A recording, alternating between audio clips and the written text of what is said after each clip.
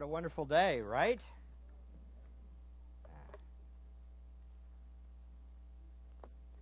So, we are leaving on a jet plane tomorrow morning at 6:50 in the morning. What an adventure, what a journey this has been. I want to thank you, church family, for your prayers, your patience with me. As we have gone through this whole process, you have been so encouraging. So many times you've sent little notes or sent texts that encouraged us at the exact time we needed in light of the situation we were going through. We have watched our God provide in amazing ways. Even this week on Friday, we found out, I think it was Thursday or Friday, we found out that Samuel's ticket back was $1,700. Our plane tickets over there and back were $1,700. So for some reason we thought it would be half, but we were wrong, and it was double. So the Lord, however, in His divine providence and grace, provided some more funds at the last minute from a local church, texted us and said, hey, we want to help you, and gave us $2,000. So I'm telling you, we have just watched the mighty hand of God just provide the whole thing, and we worship Him for all that He has done. Can't wait for you to meet Him. Can't wait for us to meet Him. And in God's providence, we are going to He's going to come on Christmas Day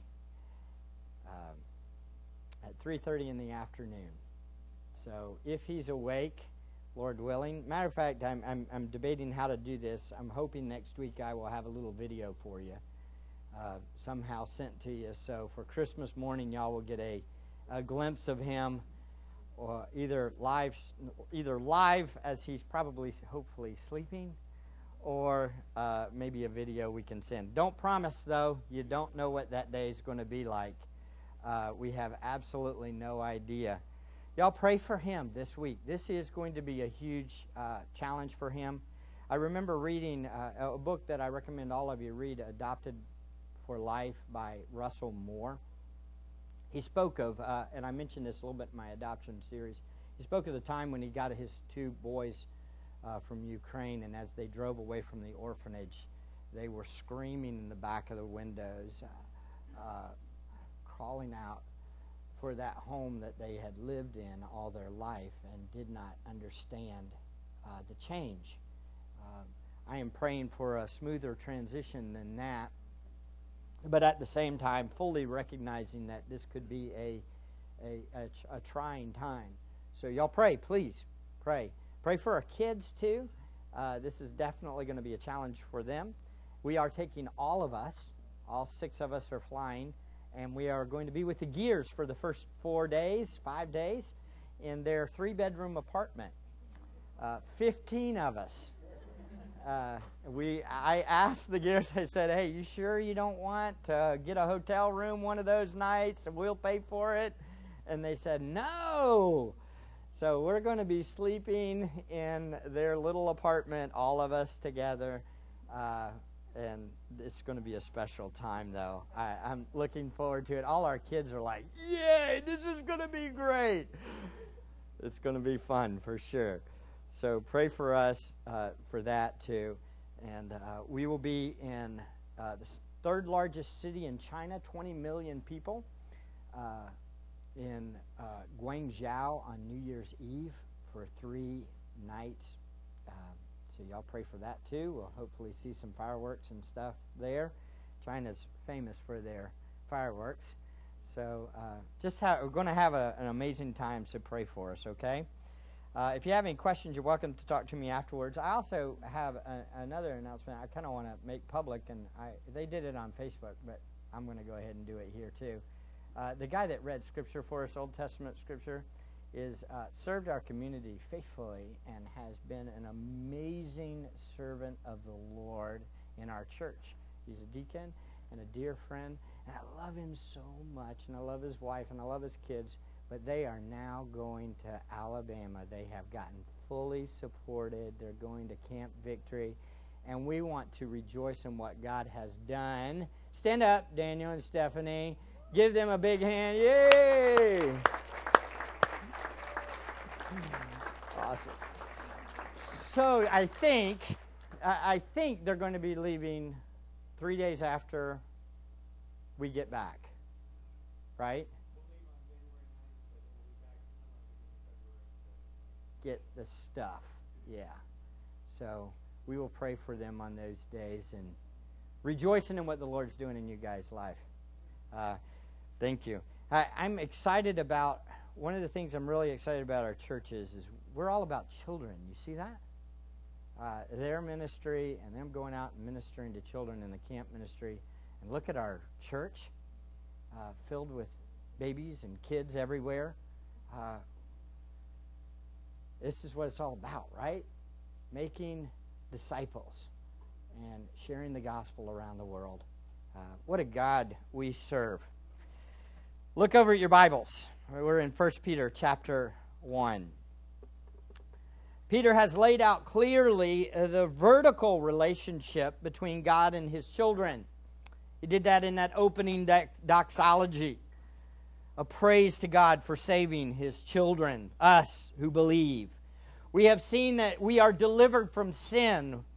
We are heirs according to promise. We are born from above.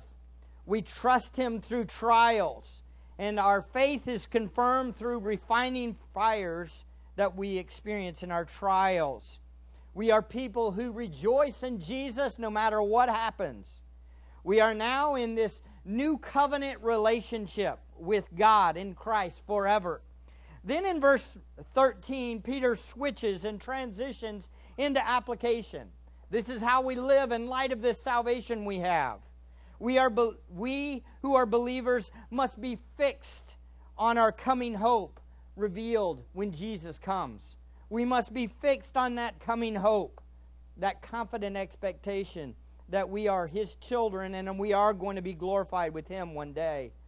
We are children of God who are characterized by obedience and holiness. We reflect the holy God who has saved us. He is holy, so we are holy. We are children of God who address our Father with reverential fear, as we see in verse 17. We address as Father the one who impartially judges. We understand we will stand before him one day as his children, not in fear of going to hell, but understanding that he will judge us and that there will be a giving out of rewards for those who diligently seek him. We are resolved to live set-apart lives by God, his redeemed, through the death of Christ. And we are called now to conduct ourselves in reverential fear as long as we live here as strangers and aliens in this world. Folks, we are a people who fear God, don't we? We understand he is holy and he is just and he is worthy of our worship. We live this set-apart life of reverential fear of God, knowing God has set us free from the power and penalty of sin. We are redeemed people, aren't we, believers?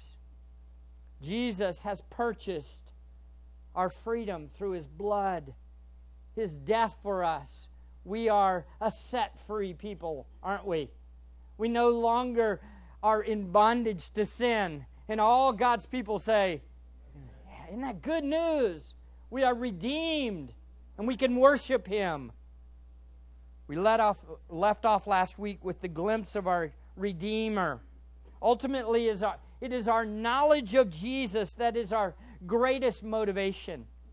It's our understanding of him, knowing him and enjoying him that will make you do crazy things like fly to the other side of the world and adopt a little boy, or move to South Alabama to be in a camp ministry. or whatever it might be. Again, it's our understanding of the Redeemer that causes us to do these things. Look at that glimpse again of our Redeemer in 1 Peter chapter 1, verse 20 to 22. This is where we left off. For he was foreknown before the foundation of the world, but has appeared in these last times for the sake of you, through him are believers in God, who raised him from the dead and gave him glory, so that your faith and hope are in God. There is no better subject than our Redeemer, right? That's who we like to talk about. That's who we worship. That's who we think on. That's who we talk to. That's who we exalt. Our freedom came through him. He is worthy of all of our worship. He is the reason we do what we do. Believers, we conduct ourselves in reverential fear of God because Jesus is our Redeemer. Our relationship and understanding of him, if him is what causes us to conduct ourselves in reverential fear. So let's look at a couple features from these verses of our Redeemer. Notice it says he was foreknown. Jesus was foreknown. He was foreknown before the foundation of the world for the role of redemption. This was what he was ordained to be beforehand. He was chosen beforehand for this role of setting people free. We couldn't redeem ourselves, could we? We couldn't pay for what was necessary. No amount of riches or power or religious works could redeem us. It took his blood alone. And Jesus was marked out for this sacrificial role before the foundation of the world. Can you imagine? Think on that for a second. Meditate on that for a second.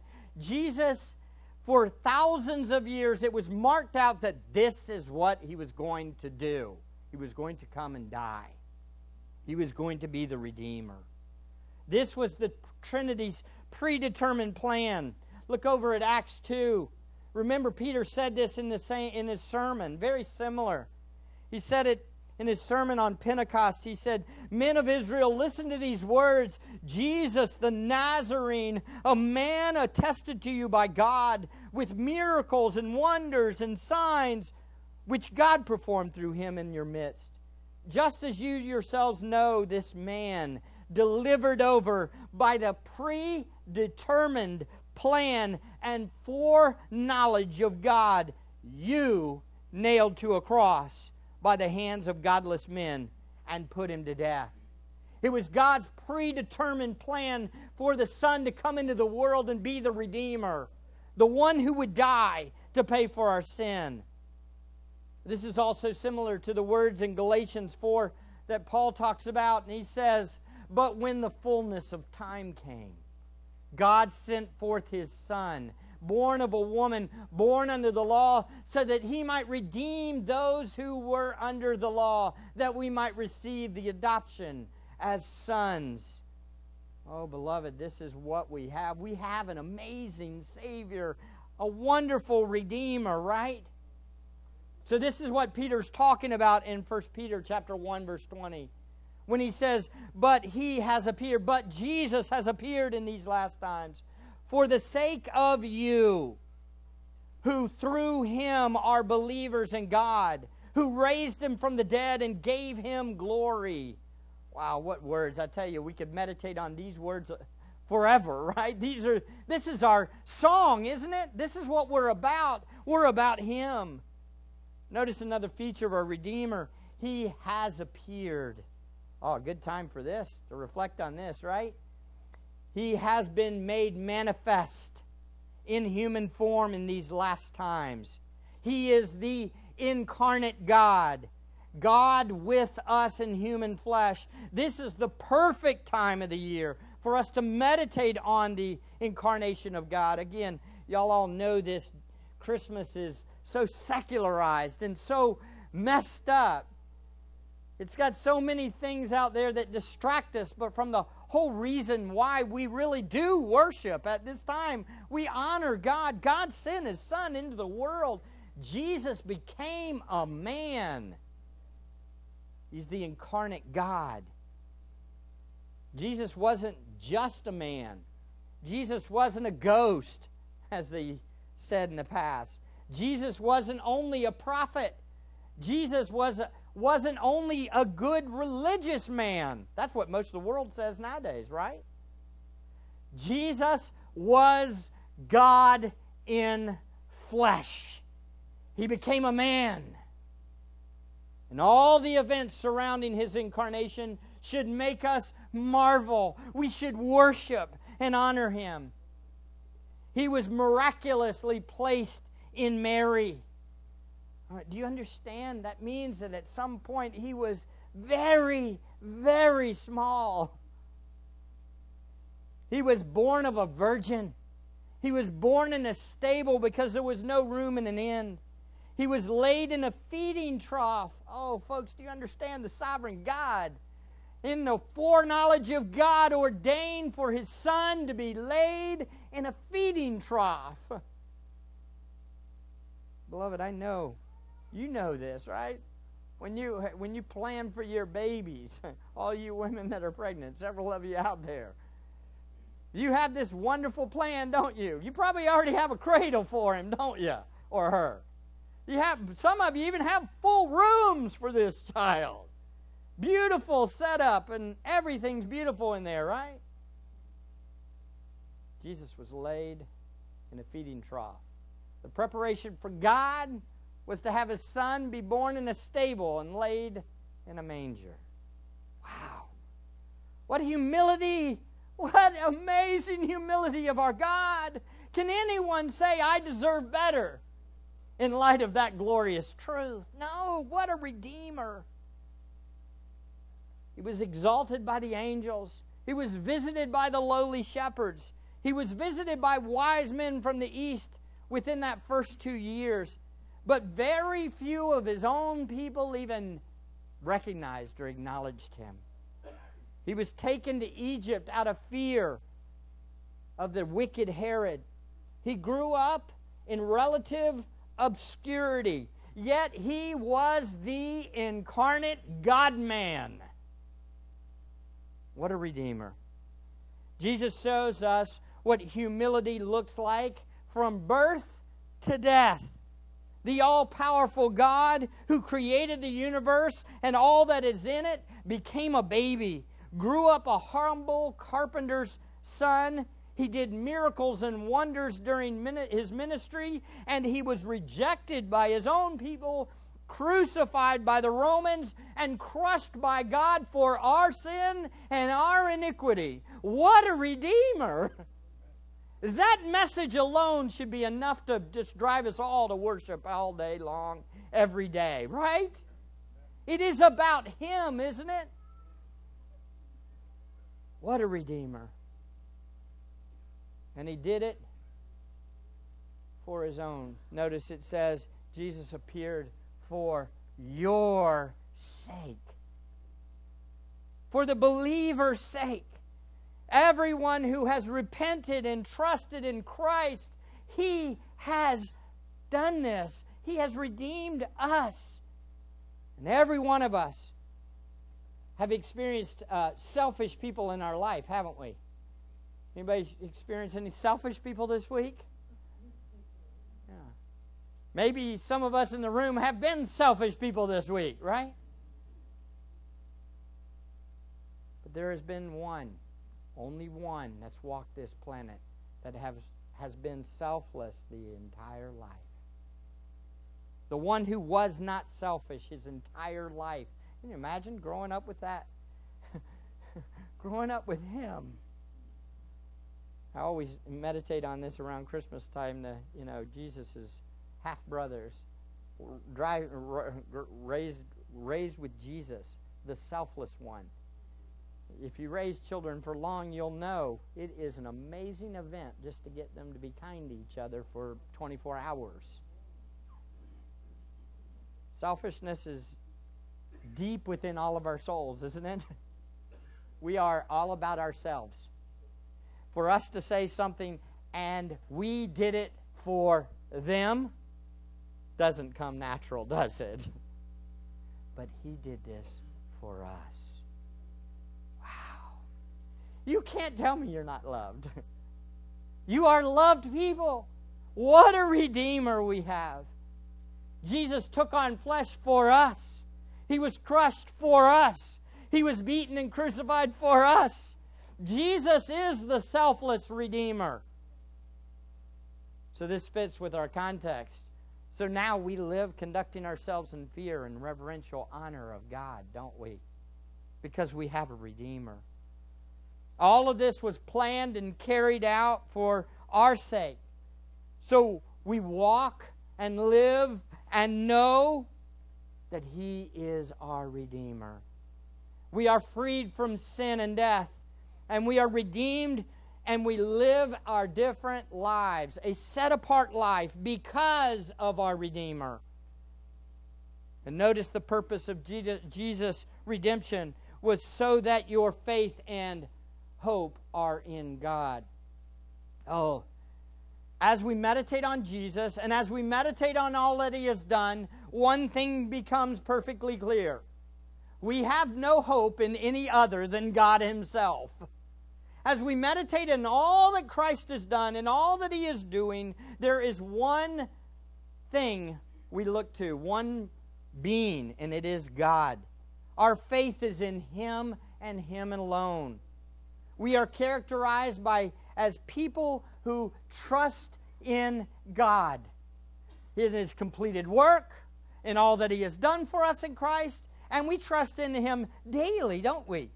We trust in Him for our lives. We trust in Him for our futures. We trust in Him for everything. Our faith is in Him completely. Why? Because our Redeemer did what He did. That was His purpose, is so that our faith and our hope would be in God and God alone. The incarnation, the holy life of Christ, the death, burial, and resurrection of Christ are what we trust in. How many of you sinned this week? You don't have to raise your hand. Man, I am so thankful it is not based on how holy and how perfect I am. Because I'd be in a lot of trouble. But we have a Redeemer. We have a Redeemer that we trust in. And He's enough, isn't He? You can take all the things of the world, but He is who we hold on to. Our faith is in Him. His perfect life. His atoning death. His resurrection from the dead. Now we trust in the living God. And notice also we are typified as people who have hope in God. Our confident expectation is not in the things of this world. It's not in any of those things. Our confident hope, our living hope that was already mentioned, is in God. Why? Because Jesus' resurrection and ascension guarantees glory for all who believe in Him in the future. And our hope is based entirely on the person and work of Jesus. So our lives should be characterized by faith and hope. Is your life characterized by faith and hope? Faith in God? Are you dependent upon Him? Do you trust Him? Do you enjoy Him? Is your confidence in Him? Do you understand that the world is filled with hopeless people? Everywhere we look, there's no hope. They need hope. I was thinking on this last night. Most of the time, they don't know that they don't need hope.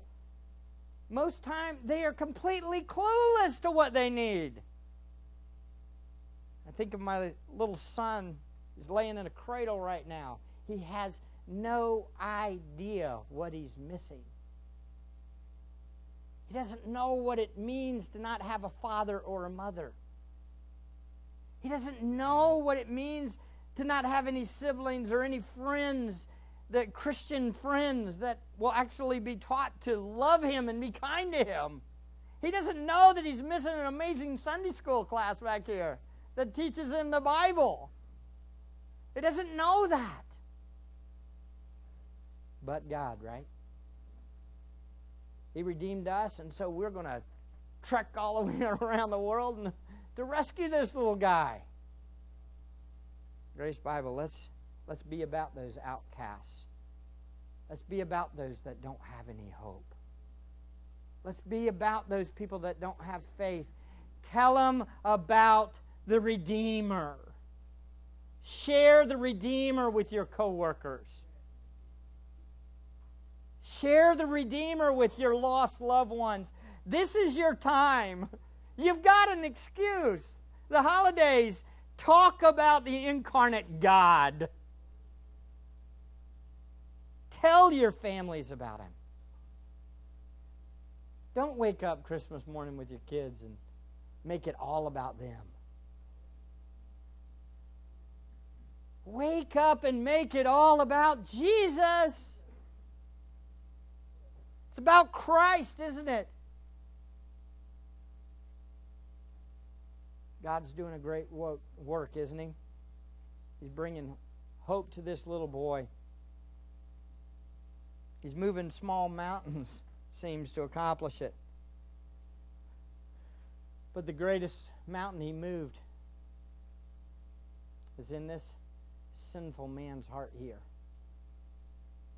See, folks, there is no way in the world, when I was 21 years old, would I have ever thought I would be doing what I'm doing today. Why? Because I'm a wicked, rebellious sinner. But God sent His Son to die for this sinner and redeem me. Isn't this why we do what we do, believers?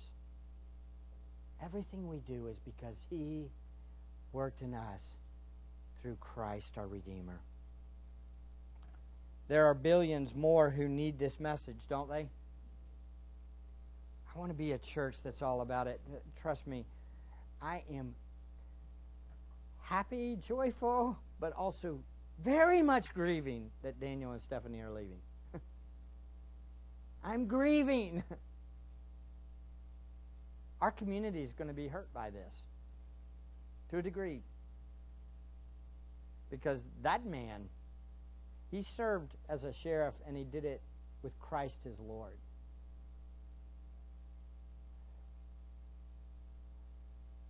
But the most important thing is that people get to know the Redeemer.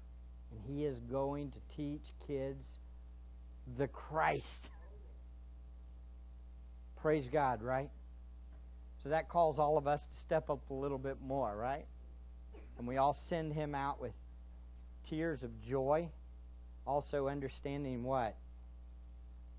We have a responsibility to our community, don't we? Are you sharing the gospel with your community? That's what we need to be. Now we turn to this horizontal effects of this great work of God. Look at verses 22 to 25. Peter's going to say it starts first and foremost with God and our relationship with Him, and then he moves to our relationship with one another, those in the body of Christ. In verse 22 he states, "Since you have in obedience to the truth purified your souls for a sincere love of the brethren, fervently love one another from the heart, for you have been born again, not of seed which is perishable, but imperishable, that is, through the living and enduring Word of God. For all flesh is like grass, and all its glory like the flower of grass. The grass withers and the flowers fall off, but the word of the Lord endures forever. And this is the word which was preached to you." In this passage, Peter introduces a cause and effect relationship. Salvation is the cause. Redemption, our new conversion, is the cause. And love is the effect. The effect is sandwiched between two descriptions of the cause. If you look in verse 22, you have, "Since you have in obedience to the truth purified your souls." And then the cause is then developed further, "For you have been born again, not of seed which is perishable, but imperishable. That is through the living and enduring Word of God." So that's kind of the sandwich. That's the cause. And then you have, and then you have the effect.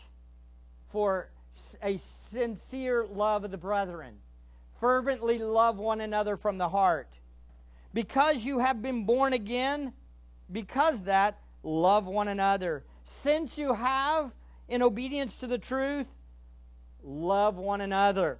That's the cause and effect. Let's look at the cause and focus in on that first. Since you have, in obedience to the truth, purified your soul. In this conversion, this explanation of the conversion, this cause, we see two sides. We see the human responsibility side and God's sovereignty side. Let's talk about those two sides, human responsibility and God's sovereignty. First, the human side is seen in that first part. Since you have, in obedience to the truth, purified your souls. Who purified your soul? Trick question. God or you? Yes. Yes. Since you have, in obedience to the truth, purified your soul. God purified your soul when you what? Obeyed Him. When you repented. When you trusted in Him.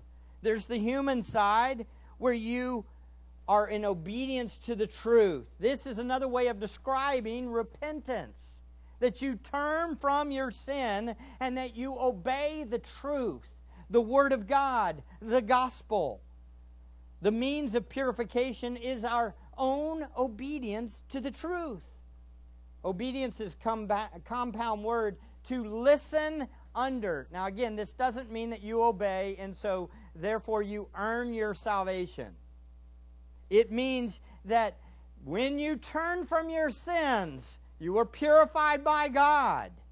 You did turn from your sins. I know a lot of people are afraid to say, receive Christ, believe in Him, turn from your sins, because they think overly extreme Calvinism, think that I can't make that kind of command or that kind of offer and call people because they think God's sovereign over that. I'll just wait until God works in the heart. No, it's both. We, in obedience to the truth, turned to God, and our souls were purified.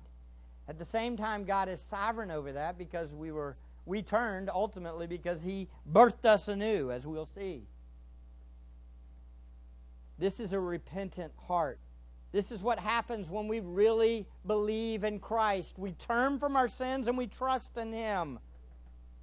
This word, again, obedience, means to listen under. Do y'all understand what obedience is? It is to submit willfully to the truth. To bow the knee. To humble the heart. To surrender to what God says and do what He says to do. This is what obedience is. Obedience is not just merely an intellectual change of mind. A lot of churches in America preach this. That faith is just some kind of mental assent to facts and saying that Jesus is the one that died. Say that, affirm that, and you're good. But that is not what biblical repentance looks like.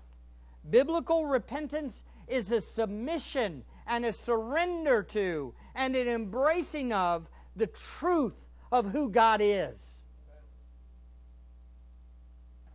That's why it has to come from a heart change. It can't come from just deciding on the whim, I'm going to do this by myself. God has to work in the heart to create this kind of obedience, a listening to, under the truth. We embrace the truth if we're true believers, right? And through our repentance, we are made right with God. And we are being made right with God. So that's the human responsibility side of the cause. Also, there's the God side of conversion. That's that bottom part. For you have been born again, not of seed, which is perishable, but imperishable. Here we see, for you have been born again. having been born again of an imperishable seed.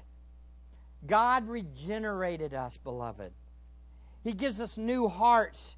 That is, a heart regenerated by the Spirit of God. This is a new heart, and it is a seed, is what that word's talking about. We have a seed within us, a new life within us, within every believer. And God planted that heart, that new heart in us. And so what did we do? We obeyed the truth. We repented. The way God converted our heart establishes this new life in us. The way God birthed us, the way we were born again, the living and abiding Word of God. Oh, I love this. I want you to think on this. So meditate on this. Some people say, I've got to somehow convince people that God exists first. And then after I prove that God exists, then I'll pull out the Bible and talk to them about who God is. Let me explain something to you. That doesn't work. You know why? First of all people know that God exists. Everybody, even in those foreign tribes where they've never heard the gospel, they still know that God exists. But their hearts are sinful and they suppress that truth. And they say there is no God, or they say, I'm going to make a God in my own image and follow Him. And by just trying to convince them that there is a God is not going to help them at all. You know why? Because the rebirth does not happen by philosophical arguments. It comes by the living and abiding Word of God. When we preach this is what changes the heart. This is what makes a person go, oh, I'm a sinner. I need a Savior. I need a Redeemer. And how do they hear it? Hear when you speak it. Oh, beloved, this is so important. The instrument God uses to produce the new heart is His Word. That's it. It's His Word. Life comes from the Word of God. New life is produced by God's Word. Like when I messed up last week on something, and it's in my notes here. I messed up last week and told you Saul. It was during Saul that David said about the one that he looks at the heart of man. It's actually David's older brother. Thanks, Ben, for reminding me afterwards. But here I had Elijah, and my mind is going crazy. I think it's Ezekiel. Yes, it is. When Ezekiel spoke to the dry bones, isn't it Ezekiel? Yeah. Ezekiel. Remember? When he spoke to him, what did he say? Come to life, arise. And they did, right? Why? Because he was a prophet speaking to the Word of God to the dry, dead bones, and they came to life. Now that was a vision, but the point is the same. Look, how do dead people become living people? By hearing the Word of God. Spoke to them. Now again, I'm going to challenge you a little bit. You're going to be around your friends and family this week. You're going to be talking to some of them that are unbelievers, right? And the temptation might be, I just need to just be different. I need to live different. I just need to be kind and gracious. Yes, you need to be those things. But I'll tell you something. Go ahead and give them the gospel too. Share the good news of Christ. How many of you, beloved, have had this happen? You've had an uncle or an aunt or somebody that you love dearly. You loved him dearly, die early. And you thought to yourself, oh, if I would have just spoke the truth to them. Right? Let's don't miss this opportunity. This is a great time of the year. You get to talk about Jesus. And most of the time they won't whack your head off for it. Talk about Christ. It's the living and abiding Word of God. Call them. Turn to Him and enjoy the Savior. Turn to Him. This is a great opportunity. Let's do it, all right? Share Him, because it is the word of the gospel that converts the soul. This is how God has done it. That's the cause. He birthed us anew by the Word of God. We repented and we obeyed the truth. And our hearts are purified. And so what's the effect? Here's the effect. You ready? It's real simple. For a sincere love of the brethren. Fervently love one another from the heart. The effects are numerous, aren't they, of a converted heart? We know this, don't we, beloved? Our lives are changed when we trust in Christ, aren't they?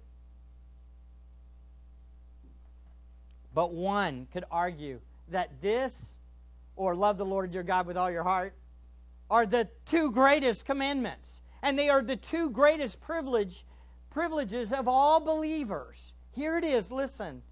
We love the brethren. We are sacrificially committed to the brethren. Why are we converted? Answer. For sincere love of the brethren. The purpose of our conversion is an unhypocritical, Philadelphia, brotherly love. A sincere, unhypocritical love. It's not acting. It's not fake. It's genuine love for the brethren. This Philadelphia love, or this brotherly love, a community love, that is, that community love amongst the believers. There's a spiritual family love within the body, right? We know this, don't we? I love you guys. I love this church. Y'all, I know you love me. I've seen it. Y'all have served and been so gracious and so loving. This is an effect of conversion.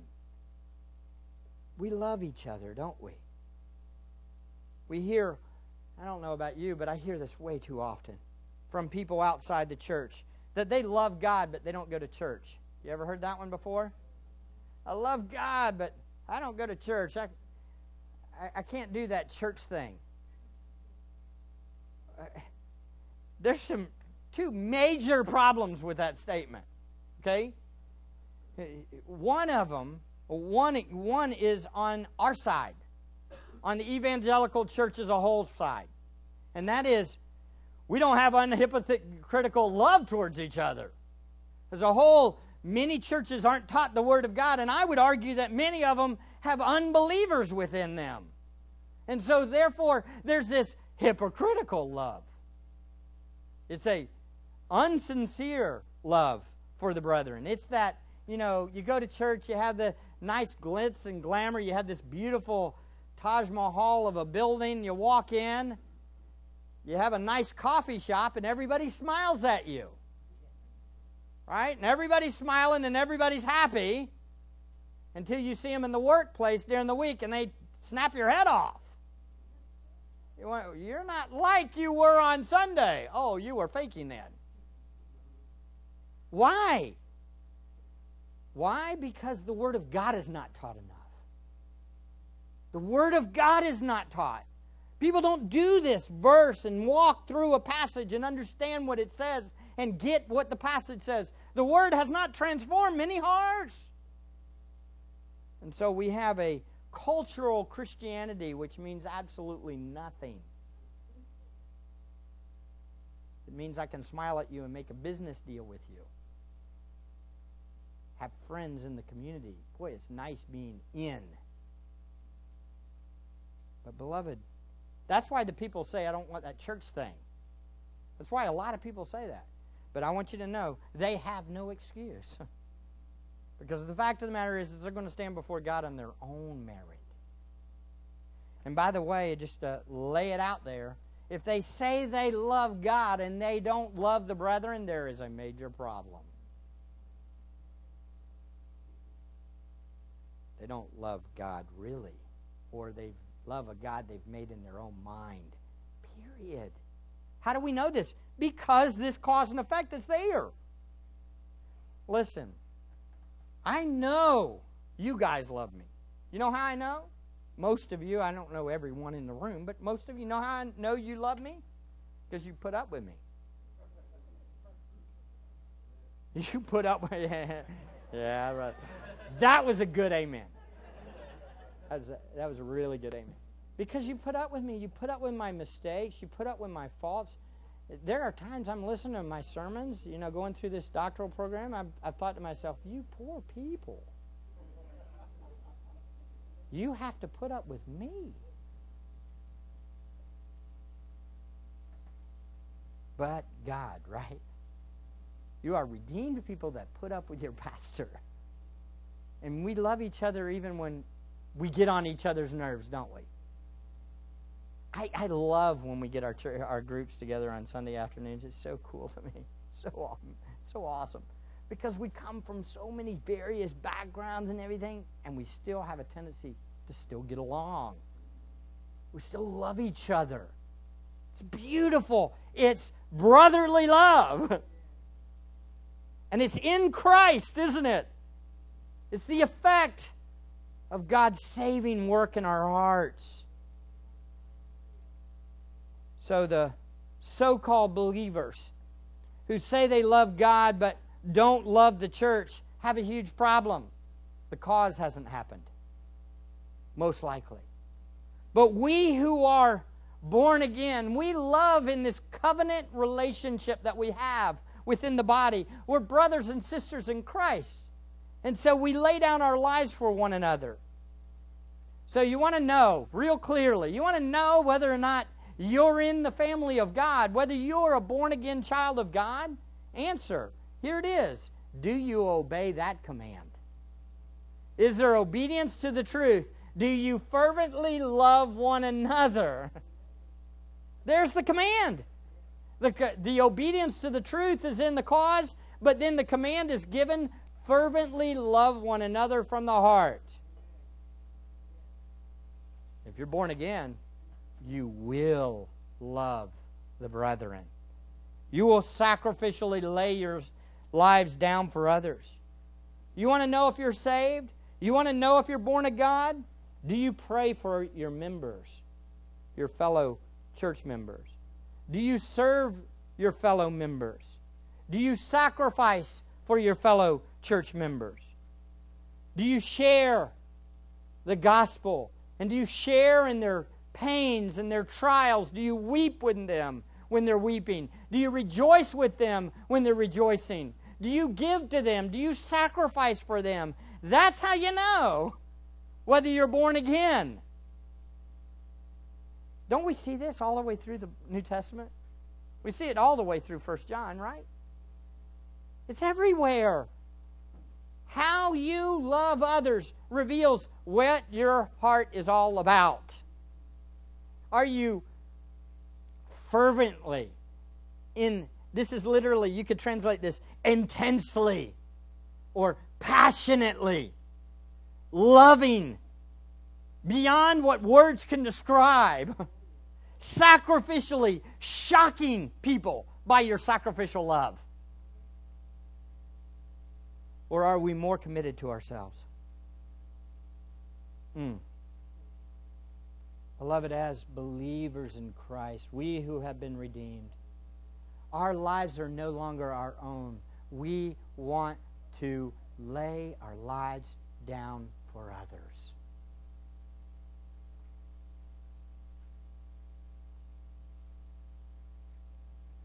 Again, I've been shocked by just the outpouring of love and grace and kindness. But again, I shouldn't be. Because you guys, this church, has intensely, passionately loved our family in ways that I cannot describe. It's been amazing to me. Poor Jimmy commiserated with me on Saturday as I was hoping that the U.S. Postal Service would come through with our documents. Otherwise, we would not fly out on Monday. And the brother did everything but called the guy too. Called one of the guys and said, "We need this package." And he prayed for me, and he encouraged me. Oh, man, this is fervent love right there, brother. Thank you. Thank you. And he's just one of many of you guys, all of you. Oh, so kind, so many. What a God, right? And where does it come from? It comes from our hearts. It comes from our hearts. What are those hearts? Those are those redeemed hearts. Those are those born-again hearts. You know, the world knows how to fake love, don't they?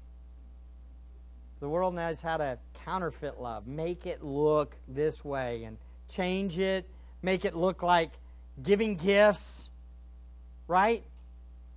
But pure, sincere, passionate love comes from hearts that are born again by the living and active Word of God.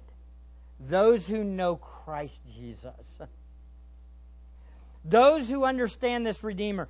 Those people love passionately from the heart. Not just with words, but by actions. Willing to lay down our lives for one another. Thank you, church. I want to encourage you, if you're here today and you don't understand that love, you haven't come to the place where you understand just how much God loved you, I want to encourage you, turn to Christ. He's the one that came into the world, lived the perfect life, died on a cross, rose from the dead to give us hope. He's our Redeemer, isn't He? And because of Him, we now love one another. Let's pray. Father, we come today. We recognize that Your Word is good, and it is what has caused our conversion. Our understanding of the glory of the gospel is what gives us joy and hope. And oh God, help us now to faithfully serve You. Help our hope to be in You and You alone. Help us to love one another fervently from the heart, sacrificing and serving and honoring You. We pray, Lord, that as we start this new year, that we will be people of the Word. For we know as we long for the pure milk of the Word, we will grow in our understanding of You. Please help us, God.